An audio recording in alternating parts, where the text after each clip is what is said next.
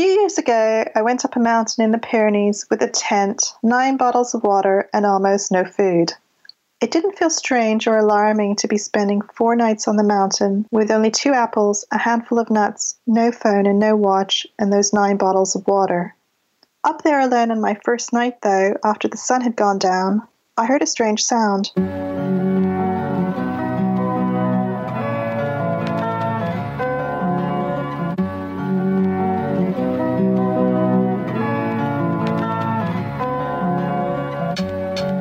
This is Jeremy Bassetti, and you're listening to Travel Writing World, a podcast featuring interviews with travel writers about their work and about the business and craft of travel writing.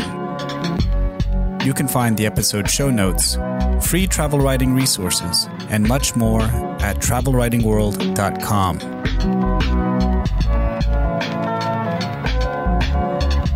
Have you ever had a profound, mystical encounter with the natural world? Speaking with us from the United Kingdom is Ginny Reddy, whose new book, Wanderland, explores and celebrates her connection with the magic of the British landscape. We also talk about identity, the ways in which we can connect with nature, and the difficulties in discussing transcendent experiences. So now, here is Ginny Reddy. Well, welcome to the podcast, Ginny. Thank you. It's great to be talking to you, Jeremy. So your new book, Wanderland, is out in the UK, and soon it will be published in the USA. It's a book about connecting with the magic in the landscape, as the blurb states. Can you tell us a little bit about this book? It's about my search for the magical in the landscape in Britain. So in a nutshell, I was seeking a more spiritual relationship with the nature around me. I wanted to connect with what I would call the sentient forces of nature.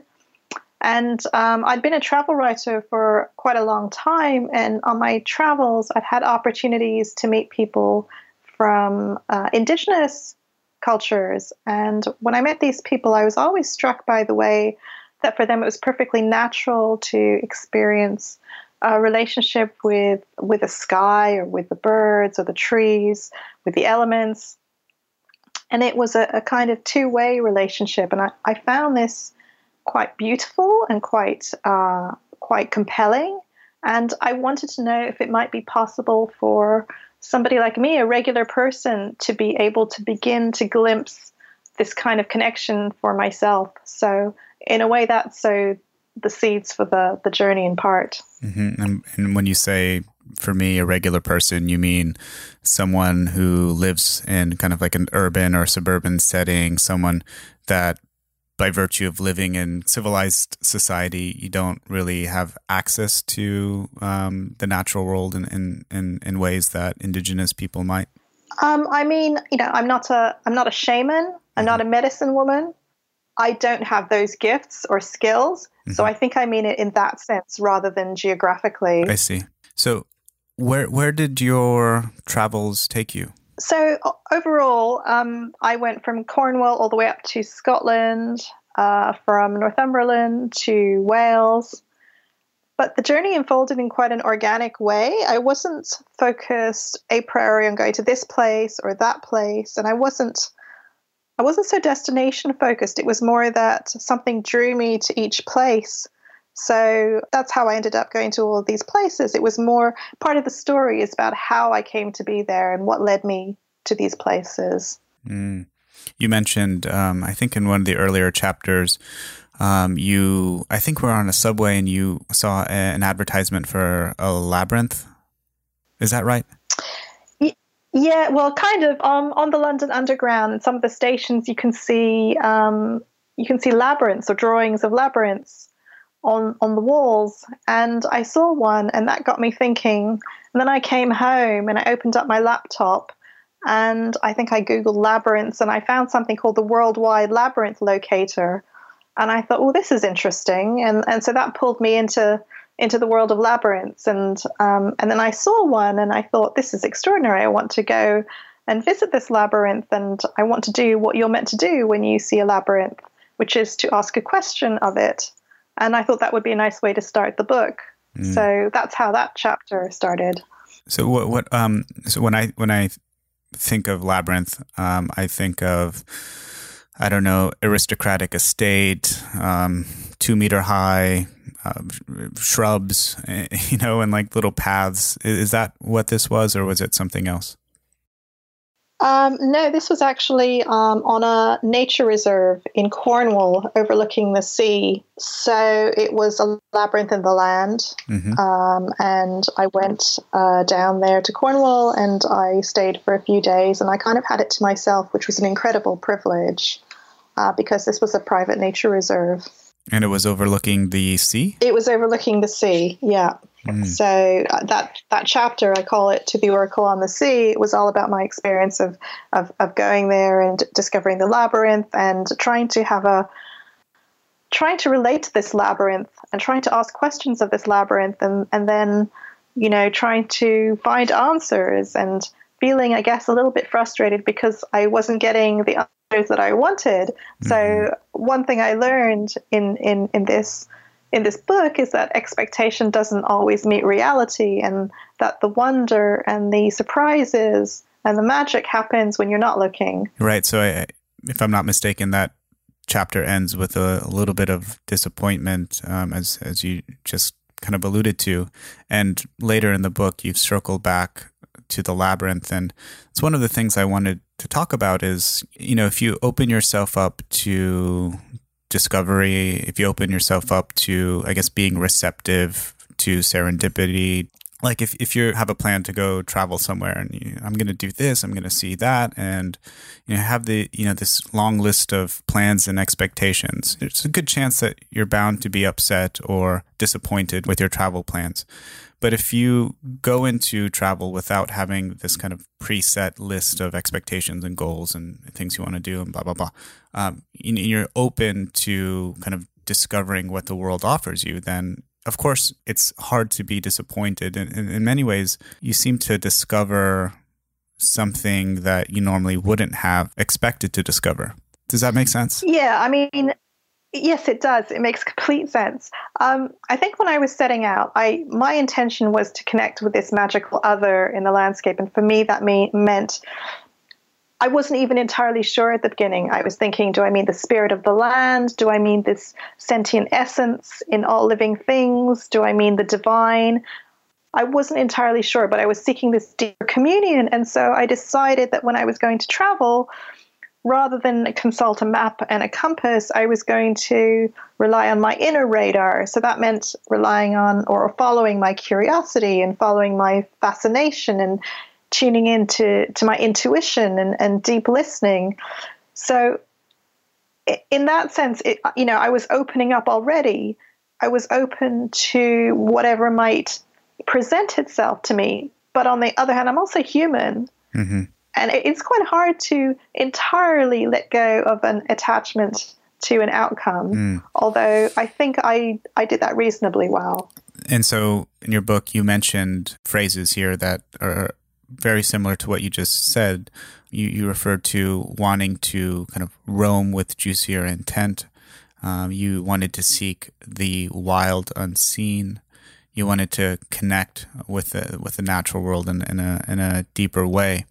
And it's interesting as the book starts out with this very kind of a great scene of you in the mountains in the Pyrenees, right? And you're wanting to kind of connect with the natural world in a powerful way. And I think, that happens. Can you explain to us this wild unseen that you saw in the Pyrenees in the opening section? Okay, I'll try.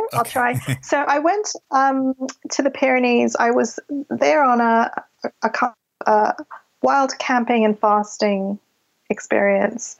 So a version of a vision quest in which you go into nature to connect more deeply with the forces of nature, minus all the distractions of everyday life. So I went there and I was led up there by a guide who was a Basque shaman. And when I got to this spot that I was going to spend the next 5 nights and 4 days on, he went down the mountain, and as he was leaving to say goodbye, he said, see that forest over there? There's something in the forest. Bye. See you in 5 days. So there I was on my own, wondering what on earth was in the forest. But at the same time, I really wanted to be there. I'd longed for this experience. I'd done something like this before in the Sinai Desert, so I kind of knew what I was in for, and I really embraced it. And what I had wanted to my intention when I went up there was to hear nature's voice. But you have to be careful what you ask for, right? So that night, when the sun went down and, darkness fell, I began to feel fearful, as you sometimes do in the night when you're on your own without without a phone, without a watch, without anything to connect you to somebody else, because this shaman was, maybe 2 hours away. I was literally on my own up this mountain. And then on the other side of my tent, suddenly I noticed that all the night sounds went really quiet. I couldn't hear the birds anymore, or the crickets, or whatever it is you hear up in the mountain, at night, or the wind. Everything went very still. And then on the other side of my tent, right where my ear was, I heard a very strange, mysterious noise, and I was terrified. I could swear blind it wasn't a bird or the crackling of a branch, and I'd heard no footsteps. So what I heard terrified me, and it felt like this mysterious, disembodied voice. And it sounds crazy to say these things, but that is what I heard. And to this day, I'm convinced it wasn't something human. And although I was terrified that night, in the days that followed, I began to ask questions. What was this voice? And might I be able to hear some version of it again? Because when experiences like this that happen, they kind of expand your field of perception, and you want to know more, or at least I did. So that was another seed that was sown that made me want to go on this journey and write this book. Mm-hmm. Yeah, it's hard to talk about some of these experiences. Many of us have had these experiences where you're out in the woods and you feel in some ways connected to the landscape, to nature. And it's so damn hard to articulate the magic that you've experienced, right? It's so damn hard to do that. And we're fearful of, I think, talking about them with other people for fear of sounding, I don't know, new agey. Crazy, right? Alternative, hippie, woo-woo, all of those things. And when I was writing the book, I felt that for a long while when I was writing it. Oh my God, what are people going to think of me when I write this? And it was very hard to stay true to what had happened, to my experiences, and to not give in to the urge to temper things. Mm-hmm. But ultimately, I began to throw off that critic, and ultimately there's a real power in speaking your truth and talking about these things, because you give permission to other people to talk about these things. And one of the lovely things that has happened that I've noticed in the feedback that I've received from people is that it's exactly those things, talking about those things, that resonates with people. So there's something to be said for feeling free about speaking about these things. Mm-hmm. I think it was Nan Shepherd, or maybe it was John Muir. I don't remember. But one of them made a comment about you can't understand a mountain. You don't know a mountain unless you spend a night on a mountain, right? And so when we read Shepherd or Muir, people who have spent time, a lot of time on mountains and alone in nature, they have a reverence and a respect for nature that I suspect people who haven't had those experiences just don't understand, right? So when people say, "Oh, woo woo," or hippy dippy, or tree hugger, or whatever, I don't think they get it. I absolutely agree. I agree. I think there's no replacing firsthand experience. I think when you've had this experience, as you say, of reverence and of wonder, when you've had an immersive experience in nature, in the landscape, a sustained immersive experience, I think you're much more open to these ideas because you've lived them yourself. Mm-hmm. Yeah, you mentioned in the book the late Thomas Berry's idea, referencing, I think, his essay or his book, Spiritual Ecology. He's an important figure in the environmentalism movement, especially as it relates to these ideas of like spirituality and connectedness. And I think he, one of the important figures to say, look, there's, the natural world is a manifestation of God, of sacredness, of the divine. And people spend a lot of time talking about his ideas, and we're not academics on that level. But and you reference him in your book, like, what did you learn from Berry and his ideas? How did they speak to you? He wrote one essay in this anthology called Spiritual Ecology, The Cry of the Earth. And I am no Berry scholar, so forgive me if I'm giving you a kind of potted version of Thomas Berry as I understand it. But I know that he was big on wonder. Mm-hmm. And as I understand it, he sees people as one expression of the earth. And he believed that in order to heal the earth, we need to recognize the sacredness of every other expression of the earth, be that a tree or an animal or a bird or a flower or whatever that might be, and that everything together, all of us together, we're this symphony of species, and we're all just part of a sentient Mother Earth celebrating herself through us, and that together with other planets, the earth is in turn an expression of the universe celebrating itself through the planets and so on. So that behind everything is this intelligent, animate, sentient, mysterious force. And he believed that if we can see that there's both a visible world and a cosmic world, we'd have a far richer and more meaningful existence.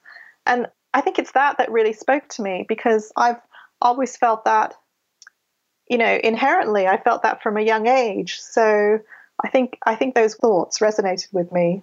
Yeah, it reminds me so much. And perhaps these ideas predate the 19th century, but they remind me so much of, what many of in Britain, many of the Romantics started to talk about towards the end of the 18th and the early 19th century. And people like Wordsworth were, articulating these very ideas, going out into the landscape, seeing the divine in the landscape, experiencing this kind of deep spirituality by going out in nature, abandoning the city and getting in touch with what it means to be human. As have people from indigenous cultures over centuries, except they might perhaps have articulated it in a different way. Yeah. Mm-hmm. Yeah, some of these ideas come late to the West. Yeah. So you've written another book, Wild Times, about your connection with nature in Britain, and you referenced this earlier in the conversation that you were involved with travel writing. Like, what is your background in travel writing, and how does kind of nature fold into that history? So I started out in book publishing, and I came to journalism a bit later in life, and became a travel features writer. And when I was traveling more and more, I began to be drawn to wilder landscapes. And when I visited these wild landscapes, for instance, in the Northwest Frontier Province and northern areas of Pakistan and places like Namibia and New Zealand. And when I visited these places, I found I was always drawn to meeting people from indigenous cultures and learning about their ways and how they connect with the earth. And I think from that grew my desire to focus a little bit more on landscape and nature and ways that we might connect with the natural world. And so that's where the first book came from. And it was partly a narrative, partly a guidebook, so kind of a hybrid. And in it are many ways that people can go out and connect with the natural world. Each chapter is a specific experience that somebody can do with a guide or with a small venture. So that book is much more, I guess, tourism focused. Now that you bring it up, like how might someone connect with the natural world? Well, I think it depends on yourself and your interests. I always say it's a good idea to start with where you're at, with your own interests, and to follow your curiosity and your fascination. So for some people, it's very much about it's about wildlife. For some people, it's about bird songs. For some people, it's about going for walks in nature. For some people, it's about tree hugging.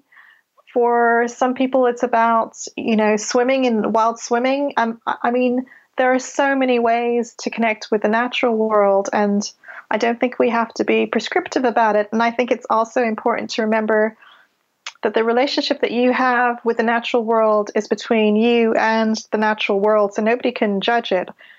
So if all it means to you is that you're in a tower block and you open your window and you feel the wind on your face, well, that's your connection with nature, and it doesn't mean anything less than somebody who has access to acres and acres of land.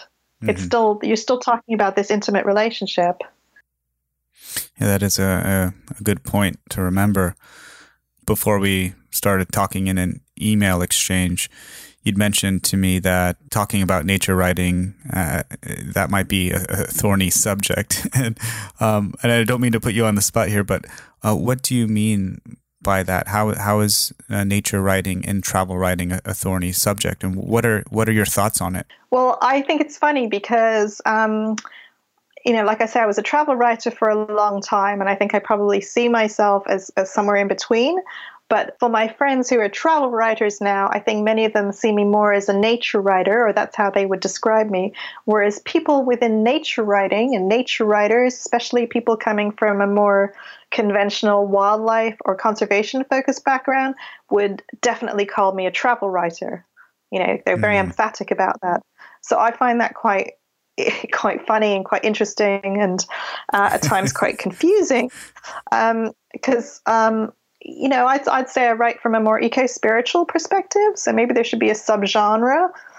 But I think whether you're writing, when you're writing travel writing or you're writing from a personal perspective, you're talking about your firsthand experience and encounters, whether that's about landscape or a place or culture or the natural world, you're exploring. So I kind of get a little bit bored of genre mm-hmm. and the way we limit people, try to put them in boxes. And I think it's just really nice just to write and to not have to shove it into a box or a label. With these artificial distinctions, how you described some of your colleagues referring to you as a travel writer and the others referring to you as a nature writer. It's like a game of hot potato. Nobody wants to hold exactly. on. Yeah, and I feel that too when it comes to my background. Some people say I'm British, and others would say I'm Canadian, and some people call me Indian, and I'm never entirely sure myself what to describe myself as. Even I struggle with this. Mm-hmm. So it's a similar thing, And we can hear it in your voice. I was going to comment on it. It's a wonderful mixture of accents from around the world. And this chameleon-like nature is something that not a lot of people can claim, and there's something to be said about that, I think. Yeah, I think you've expressed it very well when you say chameleon-like nature, because that's great. That's exactly how I feel. When I go to Canada, where I grew up, so I was born in London. I grew up in Canada. I moved there when I was 7. My mum and dad are Indian from South Africa. When I go to Canada, I love it. Half my heart is there. But at the same time, I don't entirely feel Canadian. I feel more British maybe sometimes. And then when I'm in Britain and I speak and I'm aware that I have a Canadian accent or a touch of a Canadian accent, I'm very aware that I wasn't raised here. And, among, I guess you could call it the Indian diaspora in Britain, am I Indian? Am I not Indian? Can I call myself Indian? I wasn't born there, but it's my ancestral heritage. And, if South Africa is my parents' homeland, well, what's my relationship with South Africa? So I'm starting to think about these things more and more.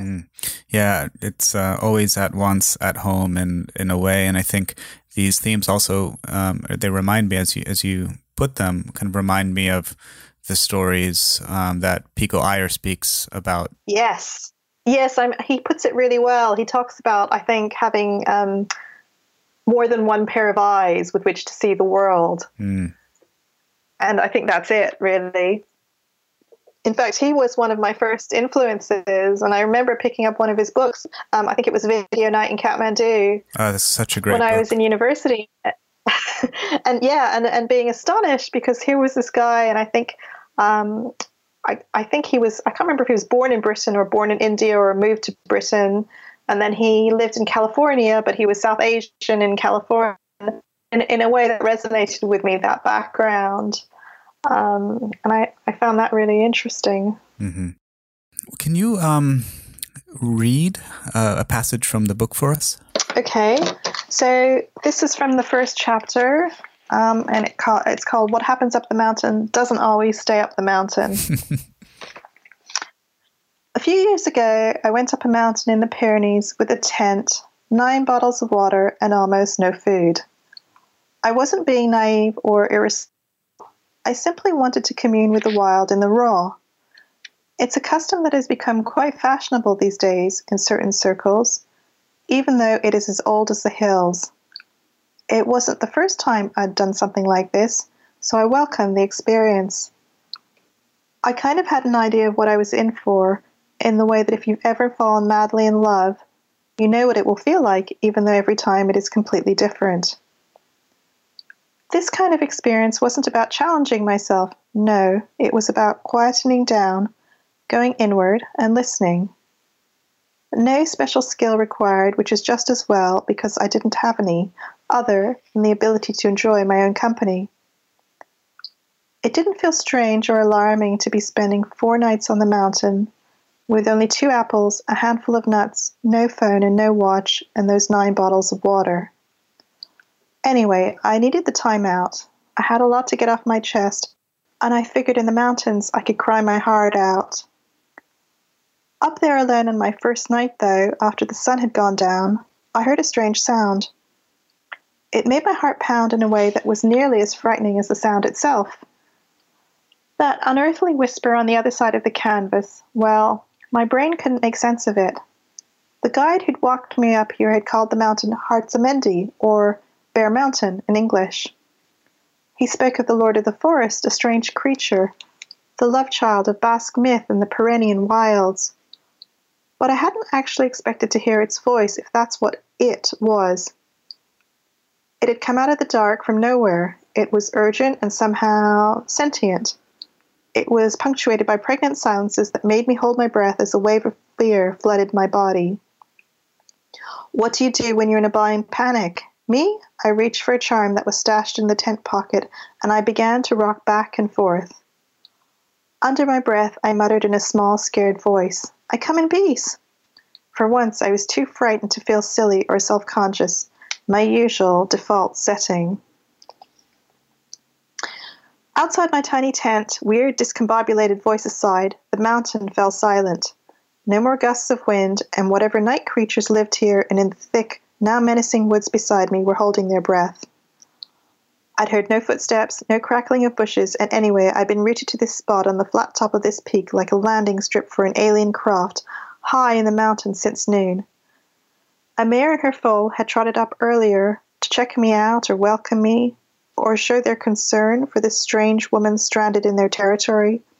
I wasn't sure which. But the only sign of human life I detected until now was the tinkle of a shepherd's bell in the valley down past the waterfalls and the emerald forest I'd walked through to get here.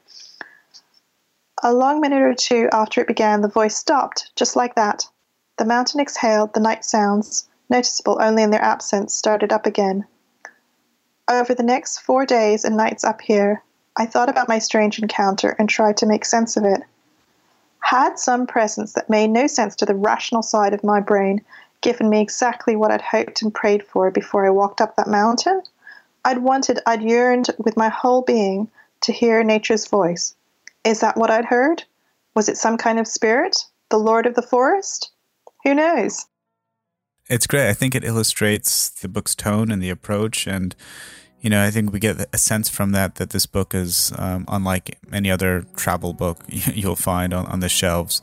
It's out in the UK already, and I think it comes out in the United States at the end of June, if I'm not mistaken. It comes out in the States on the 30th of June and in Canada as well. Very good. Well, thank you so much for coming on the podcast. Can you let us know where we can track you down online? Yeah, I'm on Twitter at Ginny_Reddy, spelled JINI_REDDY, and on Instagram as at GinnyReddy20. And I have a website as well, www.ginnyreddy.co.uk. Great. We'll put all those links in the episode show notes. And, well, thank you so much. And we wish you luck with the launch of the book in the United States. And I hope it's going well for you in the United Kingdom.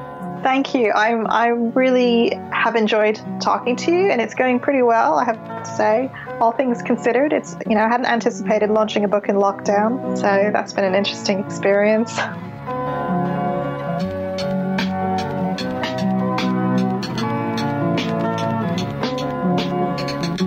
You can find the episode show notes and much more at travelwritingworld.com.